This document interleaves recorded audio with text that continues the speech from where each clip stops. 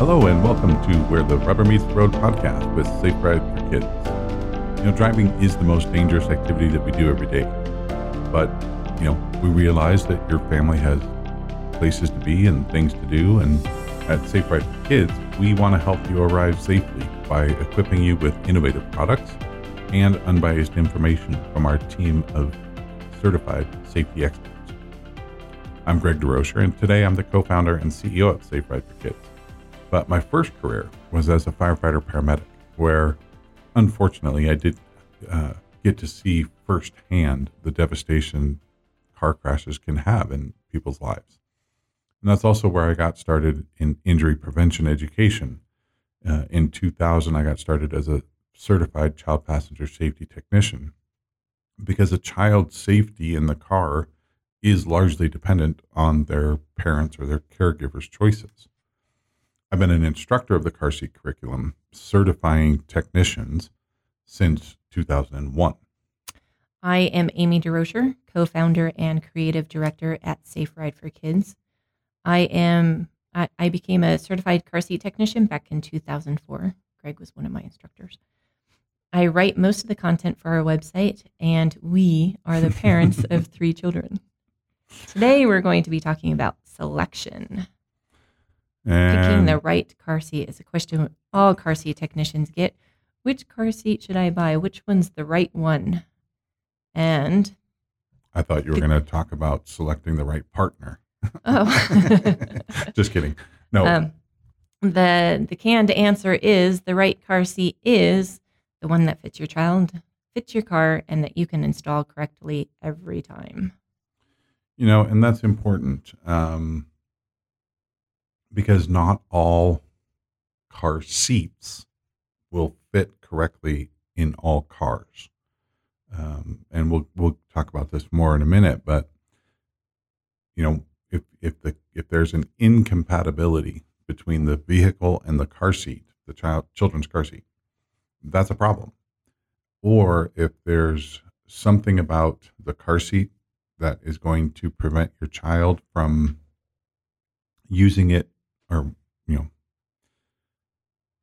allowing it to be used correctly with your child, put it that way.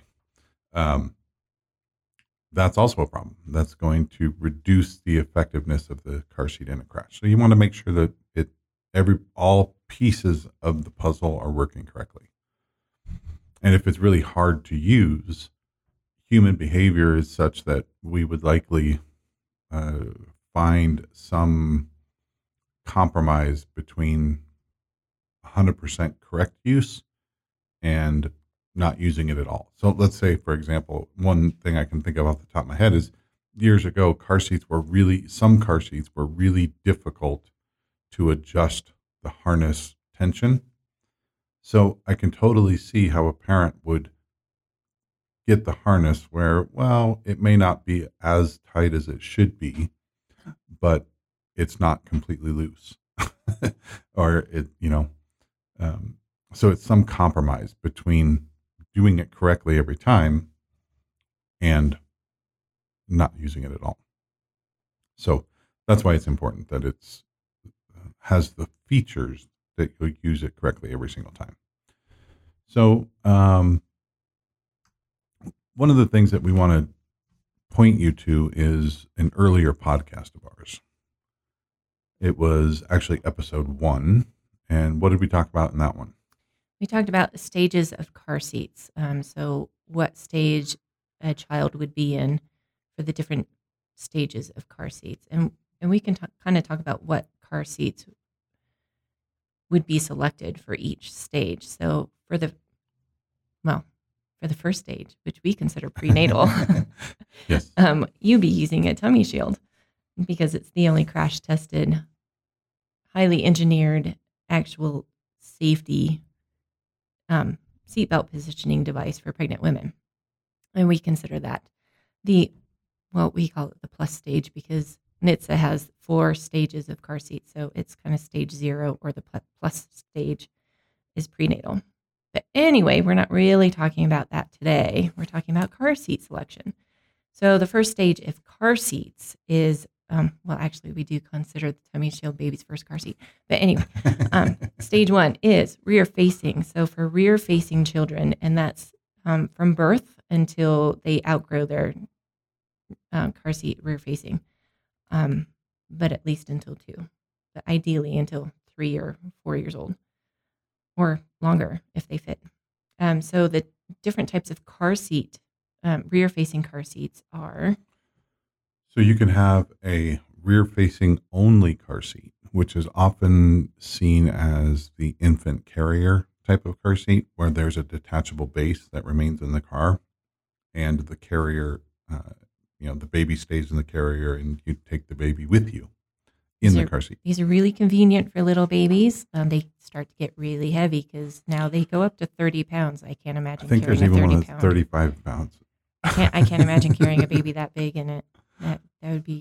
That would really throw out your back. Unless you have twins, then it'd be very balanced. But no, in all seriousness, that is something to consider, is the ease of use. Are you likely to, be lugging the baby around in that infant carrier? And another thing just to make note of is almost all infant carriers can actually be used without the base. There is a seatbelt path built into the restraint that you can use in the absence of the base that remains in the car.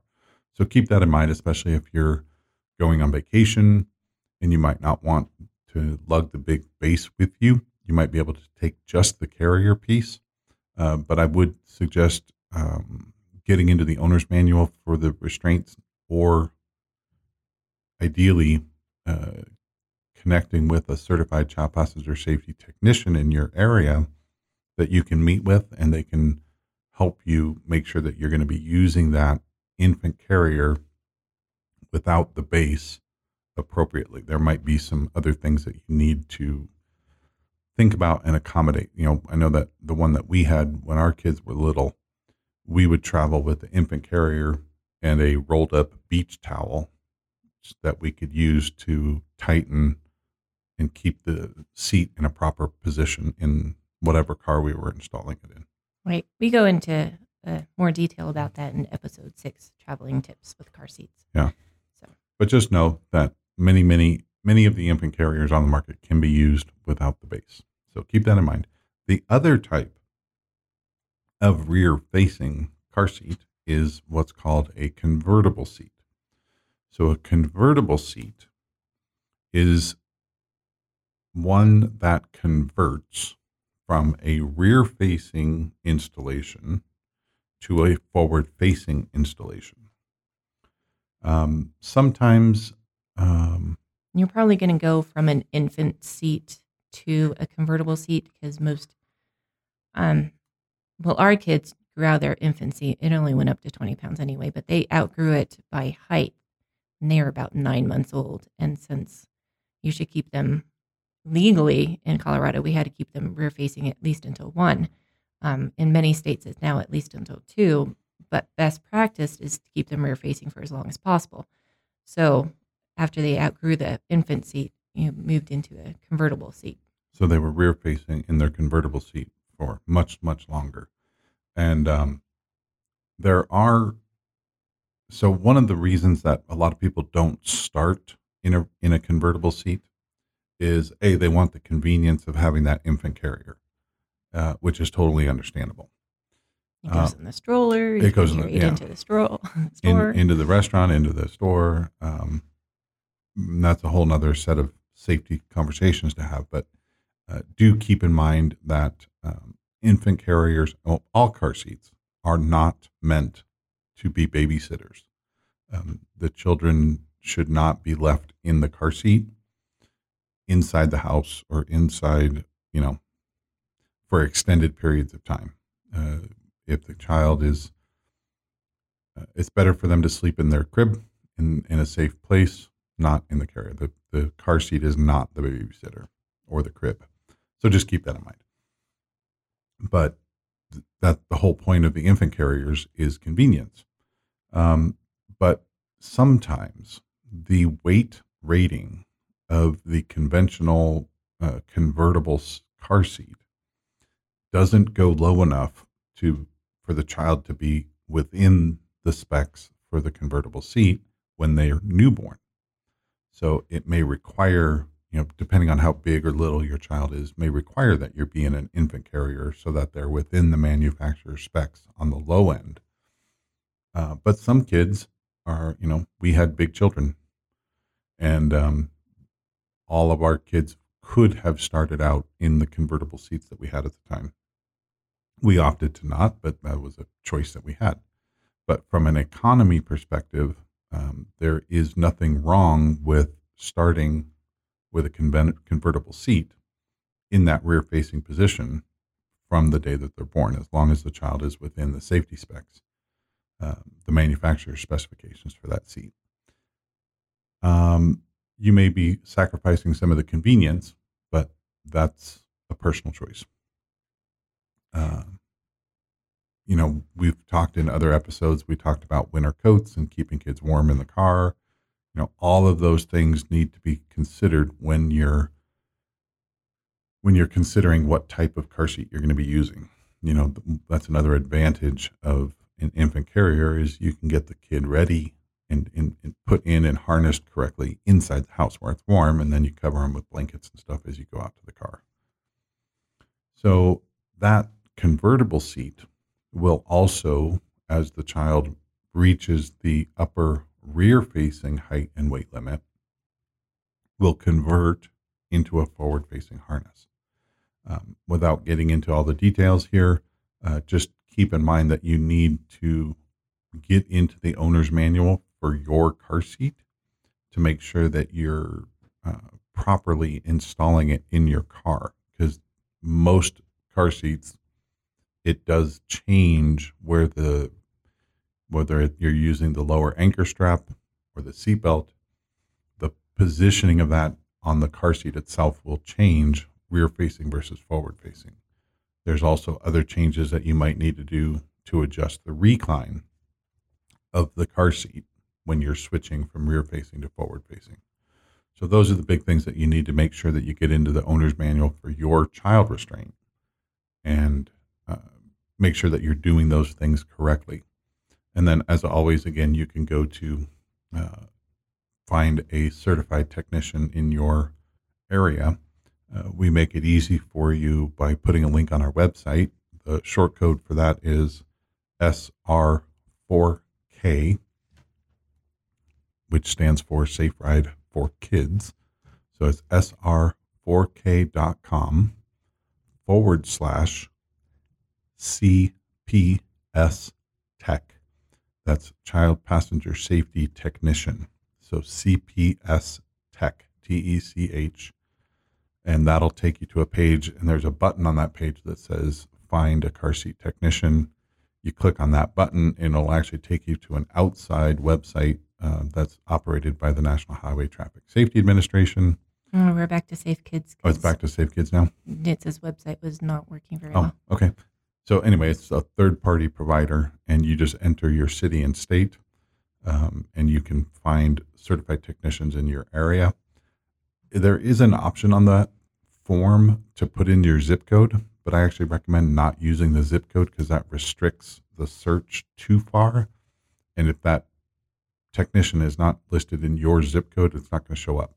But if you just leave that blank and do city and state, you'll get a much broader list of certified techs. If you have a small town, maybe just do state and find, or a city nearby that might have technicians if it doesn't come up with something in your town. That's true. Yep.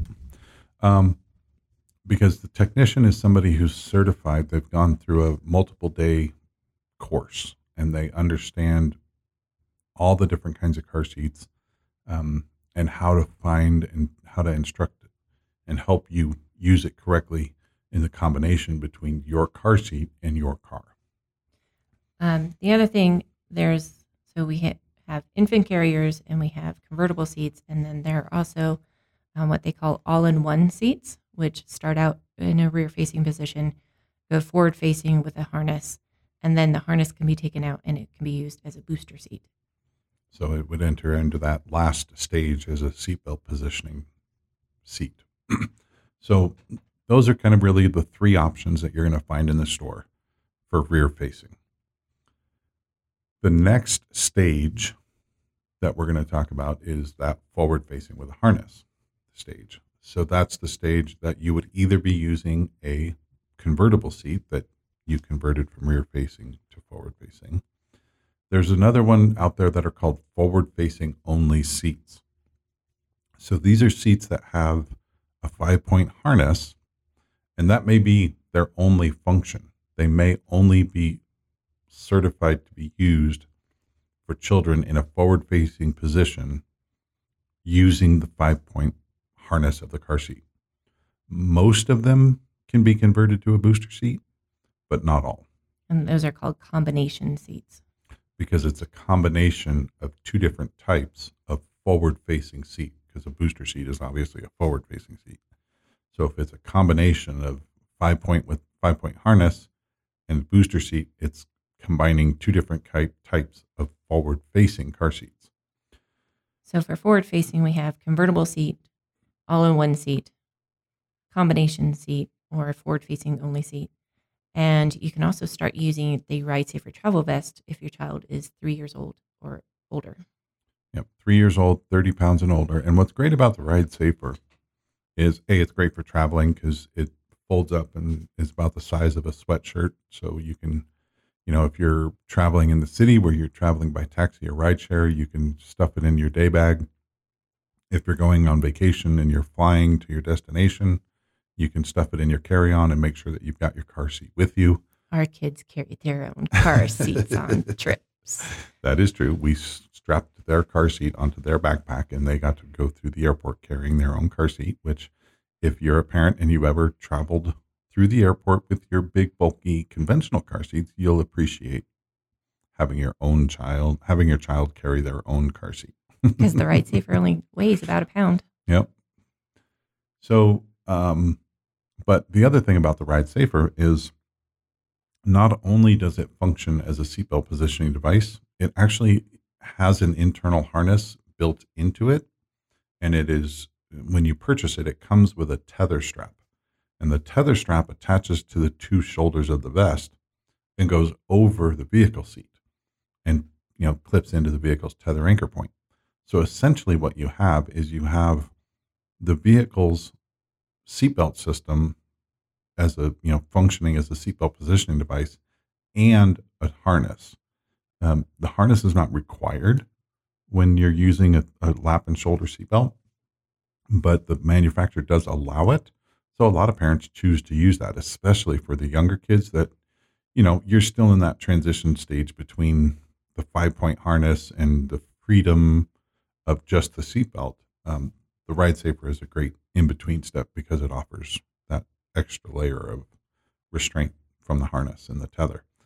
So those are kind of your options for the forward-facing harness seatbelts. So that's stage 2. Stage 3 is going to be seatbelt positioning stage. Now, a lot of people call this stage the booster seat stage, but it's actually the belt positioning stage because there are other options than just booster seats. So again, you can bring in the all-in-one seat, take the harness out, and that becomes a booster seat. And the combination seat, and take the harness out, and that becomes a booster seat. And then, of course, your traditional booster seat. And in the booster seat category, there's really two types of booster seat. There's the high back booster seat and the no back booster seat. So the function of a booster seat is to lift the child up so that the adult seatbelt fits them more appropriately.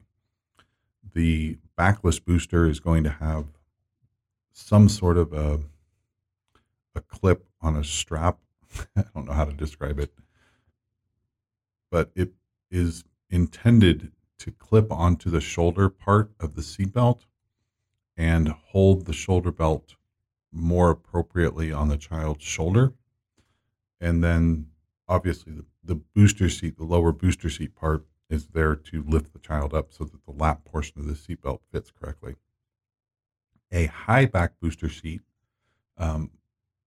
which again, your all-in-ones may actually be both. It may have the ability to have the high back, and it may have the ability for that high back to be removed and just be a backless booster. But the high back is typically going to have a shoulder belt positioning slot. That there's a piece on the high back that's going to hold that shoulder belt in the right spot on the child's shoulder, and oftentimes it's adjustable, and that's going to just ideally put that seatbelt in the best position and keep it there, even if the child is wiggling around a little bit. That's also one of the things that we love about the Ride Safer, is it does a good job of keeping the seatbelt properly positioned on the child, even if the child is moving around a little bit in the back of the car. The other thing that a high back booster can offer, and a lot of them, this is kind of a marketing positioning as increased safety, is they will market it with side impact protection, or SIP. And what they're doing there is they're saying that their car seat, their high back booster, has been tested to provide more protection, more head protection in the event of a true side impact. And I say true side impact because one of the laws of physics that comes into play when we're involved in a car crash is all occupants will travel towards the point of impact in a crash. You know, if you think about it, think of the bowl of water on the table. If you take your hand and slap the bowl, the effect is that the water is moving towards your hand. That's kind of what happens. Well, that's exactly what happens in a car, is when we're involved in a car crash, our bodies are going to move towards whatever direction, whatever angle the other vehicle struck us at. So if there is really any forward movement or forward directionality to the point of impact, the child's head is going to come out of that protection of the side impact wings towards that point of impact. Not a bad thing. It's just a reality. So we're only really going to experience the benefit of that side impact protection in a true side impact, where the point of impact is going to move the child's head toward, and that side impact wing is going to be there to protect the child. That's a good thing in that type of crash. I do often tell parents that, you know, as somebody who spent almost 20 years driving emergency vehicles, I can vouch that side impacts are one of the most avoidable types of impacts, because we as the driver have to put ourselves into the intersection in order to have that other vehicle, you know, strike us in the true T-bone type car crash. You know, cars don't just materialize out of the middle of the block and run into us. We have to be in an intersection, you know, in a place on a road where that vehicle can be coming at us full speed and hit us in the side. So good defensive driving practices can really help you avoid those crashes. I can tell you for sure, just in my own life, in my own, not only driving emergency vehicles, but in my own personal car, I've avoided at least 2 to 4 true T-bone car crashes just by being an aware driver and looking and ensuring that oncoming traffic is stopping before I put my vehicle out into the intersection. There was a period of time where I was driving as a rideshare driver, and it was snowy, and that was actually when I preferred going out because I had a nice 4-wheel drive vehicle. And, you know, here we are in the snow-covered streets, and I've got a passenger in the back, and was able to avoid a very serious crash just because the light turned green. I looked to the left. The car was still coming. I didn't go. Car behind me starts honking, and the car, the cross traffic just goes zooming by full speed. Didn't even slow down for the red light. And that could have been a fatally serious crash for us. So, things like that, just pay attention. But back to car seats.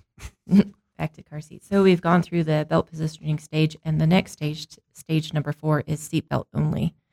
And there is no car seat during this stage. You just want to make sure that your child properly fits the seatbelt.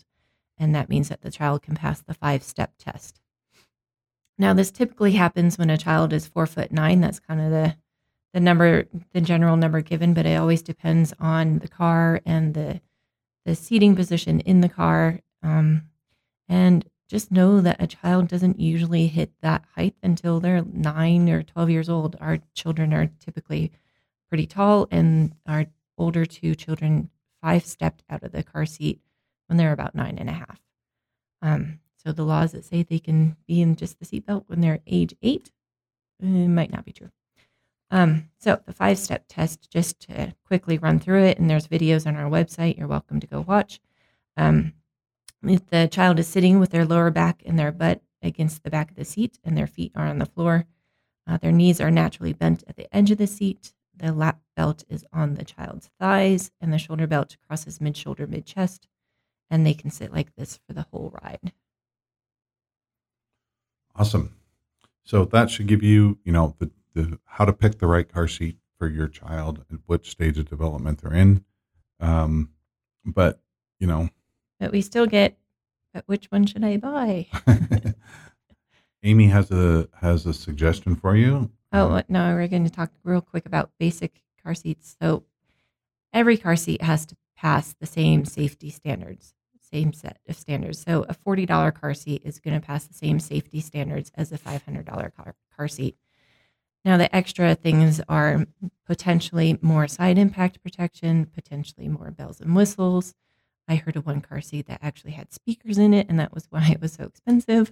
There's ones that are licensed superhero characters, like booster seats that look like the Incredible Hulk or other superheroes. There's a lot of creativity that goes into marketing car seats. Right. So there's a whole price range, and know that the $40 one passes the same safety standards as the $500 one. There might be more bells and whistles, and if you can afford that and it sounds like it's been crash tested for those bells and whistles, then great, go for it. But if you can't afford it, then the $40 one will work for you too. The child is the car seat is going to meet the safety standards, even if it doesn't cost as much. And one of the things that we talk about is a car seat is better than no car seat. And we really, in the past, we've talked about that one of the primary objectives of all restraint systems, whether that's a restraint system for a child or an adult, the seatbelt, the number one objective is to keep the occupants inside the car. When we accomplish that, when we prevent a child or an occupant from being ejected, their odds of survivability are like 4 times higher that they're going to survive the crash. When people are unrestrained and they get ejected from the car, they're approximately 4 times more likely to be killed. So even if your child is in the least expensive car seat on the market and you're using it correctly, you're multiplying their survivability multiple times. So keep that in mind. But, and to touch on it real quickly, the other 2 primary objectives of all restraint systems are to contact the strongest points of the body as the second, and then thirdly, to spread the crash forces out. So if you're using and properly installing the car seat in the car, you've met the first 3 primary goals of all restraint systems, which is keep the occupant in the car, contact the strongest points of the body, and distribute the crash forces. So any car seat that's certified will do that. And that's the problem with uncertified restraint systems is we don't know how effectively they're going to accomplish those three goals. When we have, there are products being sold on online platforms without disparaging anybody. Think about the biggest online sales platform around. And these products are coming from countries outside of the U.S., and they do not meet the federal safety standards. And the reason is that the design does not accomplish those three goals. Well, there's also knockoff car seats that look exactly like car seats by reputable companies, reputable manufacturers that are being sold as lookalikes for a lot cheaper.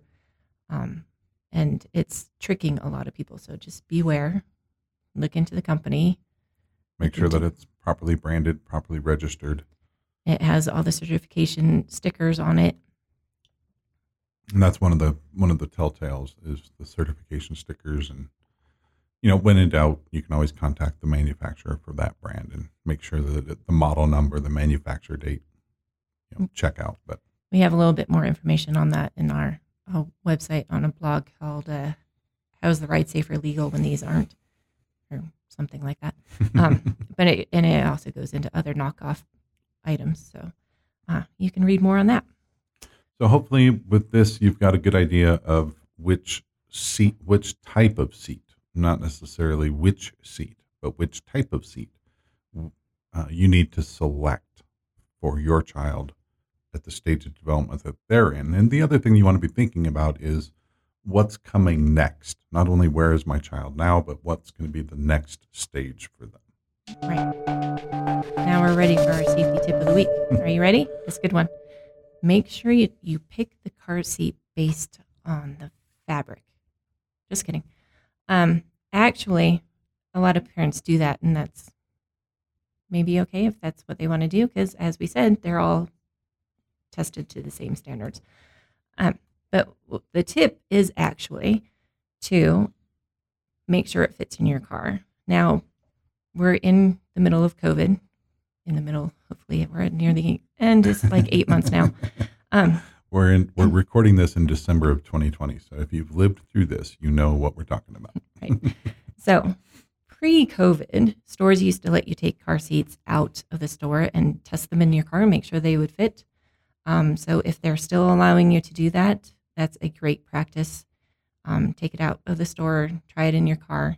If they're not allowing you to take it out of the store and make sure it fits in your car, just be kind to the manufacturer and take it out gently from the packaging in case you have to return it. And that leads us to our parenting tip. So the parenting tip is teach your children to participate in their own rescue. Amy actually is a children's book author, and she has an entire children's book dedicated to this topic called Me to the Rescue. But as a parent, what we've strived to do, what we strive to do with our children, because it's still ongoing, is to not be the solution to all their problems. In other words, we try to help them. We strive to help them. We give them opportunities to solve their own problems. Because as parents, we decided early on that what we really are trying to do is give good habits and good belief systems that will serve our children for life. Yeah, we're preparing them for life, not just for when they're living with us. Right. And, imagine living in a world where everybody took 100% responsibility for solving their own problems. Doesn't mean that they don't reach out for help, but they don't turn to other people to take responsibility for things that they can solve themselves.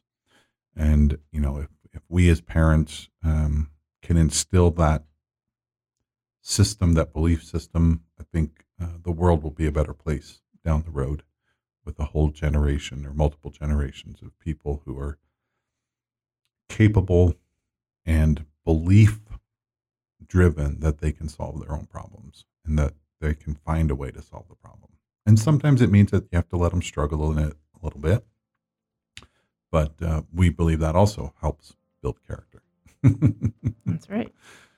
And, when you see the joy and the confidence in your child's face and eyes when they overcome a challenge, it actually, to me, it just validates that we're doing the right thing. That confidence and belief in themselves will serve them so much better and so much longer than just having a problem solved. So with that, we hope you have a great week, a great couple of weeks. We look forward to having you join us on our next Where the Rubber Meets the Road podcast. Take care and have a great week. Drive safe.